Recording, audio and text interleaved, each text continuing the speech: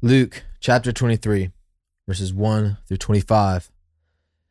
Then the whole company of them arose and brought him before Pilate.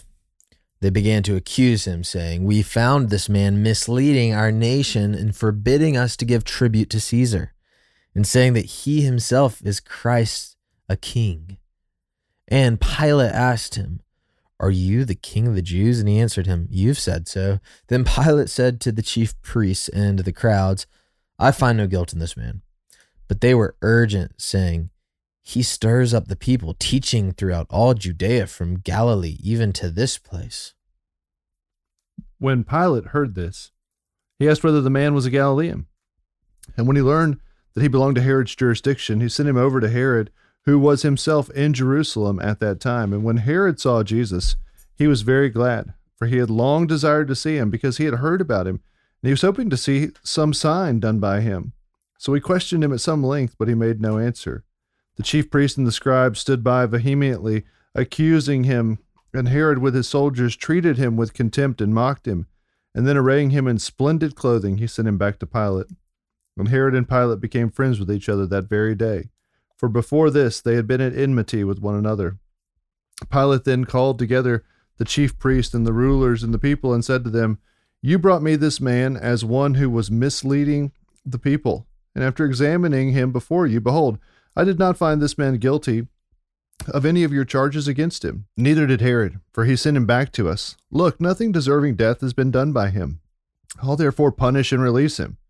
But they all cried out together, "Away with this man, and release to us Barabbas, a man who had been thrown into prison for an insurrection started in the city, and for murder." Pilate addressed them once more, desiring to release Jesus. But they kept shouting, "Crucify, crucify him." A third time he said to them, "Why? What evil has he done? I found in him no guilt deserving death. I will therefore punish and release him." But they were urgent, demanding with loud cries that he should be crucified, and their voices prevailed. So Pilate decided that their demand should be granted. He released the man who had been thrown into prison for insurrection and murder, for whom they asked. But he delivered Jesus over to their will. The word of the Lord. Thanks be to God. Man, Will, It's big passage. Yep. Jesus on trial, headed to the cross. Yep. It's getting heavier and heavier. Man. You know, there's a funny detail in here where Luke tells us that this is, Herod and Pilate become friends after this. And I just kind of imagine them in their old, ancient ruler garb, going and getting a beer together or something. Just a funny little detail amidst a very heavy. I kind of just jumped into your imagination there for a minute. Yeah. But it's a very heavy passage. Jesus, he is silent before his accusers, and so this is a really big topic to me. Earlier in my Christian walk, I really struggled with the silence of God, and just feeling like prayers were unanswered, and just wanting one sign, one word from God that I could just hold on to, and then thinking I'd be good after that. And this passage, and in other gospels where Jesus, he's being so falsely accused. I mean, they say here that Christ is forbidding people to give tribute to Caesar, which is just expressly false. Right. And he stands, before these different trials and these different accusers and these different rulers, and he's silent. And, we see here that Herod he's been long desiring to see Jesus because he wants to see a sign. And Jesus, who spent his whole earthly ministry performing these signs and wonders, now he gives none. He gives nothing to defend himself. And so during that stage of my life where I was really wrestling with the silence of God, one of the great turning points for me was beginning to see this and to meditate on this, that, we often think about the silence of God as God being silent in the face of our prayer requests or our trials or whatever. And, and the Bible actually wrestles with that a ton, and biblical authors wrestle with that a ton. But here we have God himself being falsely accused, being tormented, being mocked, and he's silent before his accusers. Yeah. And it was such a good seed of faith for me to see, okay, God doesn't always respond to situations the way I want him to. He doesn't always step into situations the way that I want him to. But if God was silent before his accusers, then, I can trust him. And maybe I can trust him in his silence sometimes. And so I think that there's a lot of profound just implications and whatnot here. So Thomas, what are your thoughts on this trial of Jesus as he's delivered to be crucified? Well, he's gone through the mock trial the night before, which was an illegal trial. Mm-hmm. That trial at Caiaphas's house. Yeah. And now he's standing in a true legal trial. I just think about the humanity of Jesus here. He's basically been awake for 24 hours at this point. Gosh. He's being yelled at by these people who are so irate. And maybe you've been this person before. I'm sure you've seen this person before. These people are depicted in movies, and I don't just mean Christian movies. I mean this type of person, the person that has their mind so made up, unfounded in reality, but founded in some passion they have. Yeah, some narrative they've told themselves. That there's no changing that mind. Mm-hmm. And so he's around those folks. He's around these two rulers that pretty much think they're the best thing since, sliced bread. Mm-hmm. And they didn't have sliced bread yet. I mean, I wasn't there. The best thing since unleavened bread. Yeah, come on. They, I mean, they think they're amazing. And here is the Lamb of God, like you said, yeah, quiet in the midst of all that. And his best friends have betrayed him. He's by himself. Yeah. Yeah. And Yeah. That's like one of the harshest stings of all of it. He is alone here, standing amongst these super irate people, these people that are like, oh, maybe he'll do a sign in front of me. I've been looking to see this miracle guy. Mm-hmm. I mean, what a strange time. No one understands who he is or what he's doing. Yep. And yet his job is to be faithful to the Father. Mm-hmm. And there's a real deep personal application there of God does not owe me he doesn't owe me at all to be put in situations where everybody gets me. Mm-hmm. In fact, if I'm going to follow in the sufferings of Christ, I may find myself in lots of uncomfortable spots in life. Mm. But my job is not to dictate my circumstances. My job is to say, Lord, I want to be faithful to you like Christ was. So I think there's a great application there of, man, Jesus was faithful when he had tons of people following him that, worshiping the ground he walked on, and he was faithful when he was all by himself being accused. His allegiance was to the Lord. Yeah. And we see Jesus here, he's living up to his word, which I think is something we don't think about all the time. But, one of the accusations that Jesus pronounces on the scribes and Pharisees is that they've laid heavy burdens on the people through adding to the law and literalizing the law and doing all these things.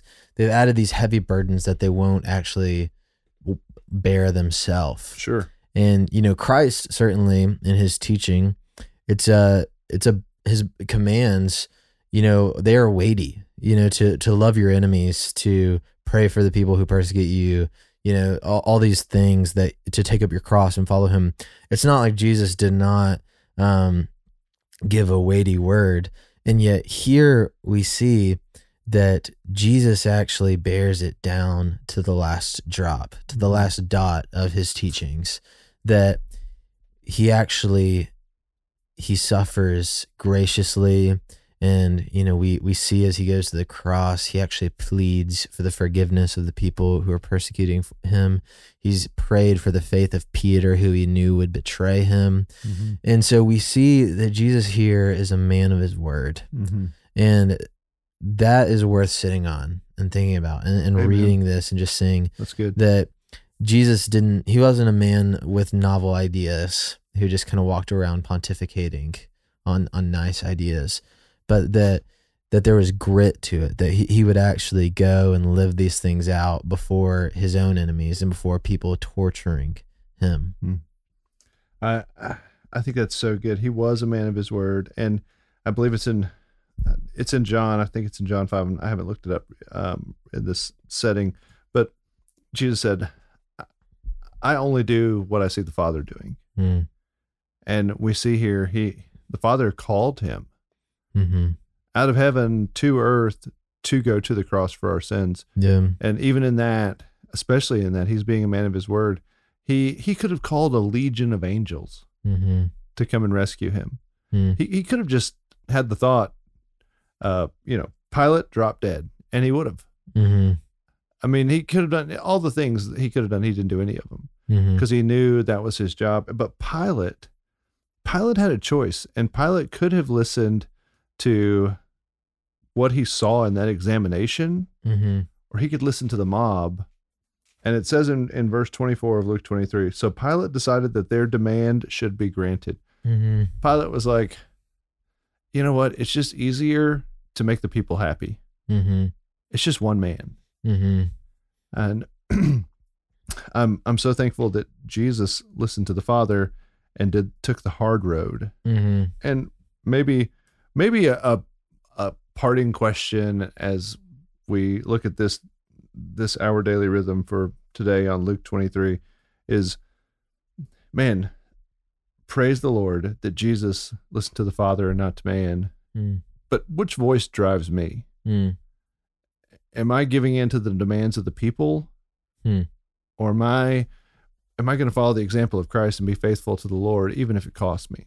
Yeah, absolutely. That's a great word to go out carrying. And I was just reminded of those He Gets Us ads, like the He Gets Us campaign thing. Well, I saw one of those on TV watching, like, I don't know, probably March Madness or something. And it was basically saying, it was saying like Jesus died because of like systemic injustice or like a corrupt legal system or whatever. He gets us. And, I don't have any bones to pick with that. That's certainly true. But that's not the ultimate thing. Like, Jesus isn't just being wrongly killed by bad political leaders and law enforcement, but they actually don't want to kill Jesus. It's the sinful men. It's the sin and rebellion and pride of the mob. That's right. And I think that, that adds weight is, Jesus wasn't just like haphazardly killed by bad leaders. It was everybody there. The blood was on everyone's hands. That's right. And so, that there's a big implication there that Jesus is all the sin of all those people is literally being poured onto him, and it's going to take his life. And so that's a big thing. And, praise God that it's true and that Jesus did, like you said, he kept his eyes fixed on the will of the Father, even though, as we know from his prayer in the garden, he didn't want to be there. That's right. This was not what he wanted to do, but he did it for the joy set before him. And his joy, his delight was to do the will of the Father, to bring the healing of the nations through his death. So praise the Lord for Thomas Nelson, as Will Carlisle. We'll see you tomorrow on Calvary on Our Daily Rhythm. Thanks for listening to Our Daily Rhythm. I'm Jason Dees, one of the pastors of Christ Covenant, and Our Daily Rhythm is a ministry of our church designed to help you more faithfully and effectively meditate on God's Word. If you ever have a question for us about one of our Bible readings or one of your own Bible readings, please don't hesitate to text us at 404-465-1737. Again, that's 404-465-1737, or email me directly at jason@christcovenant.com. We'll meet you again tomorrow for Our Daily Rhythm.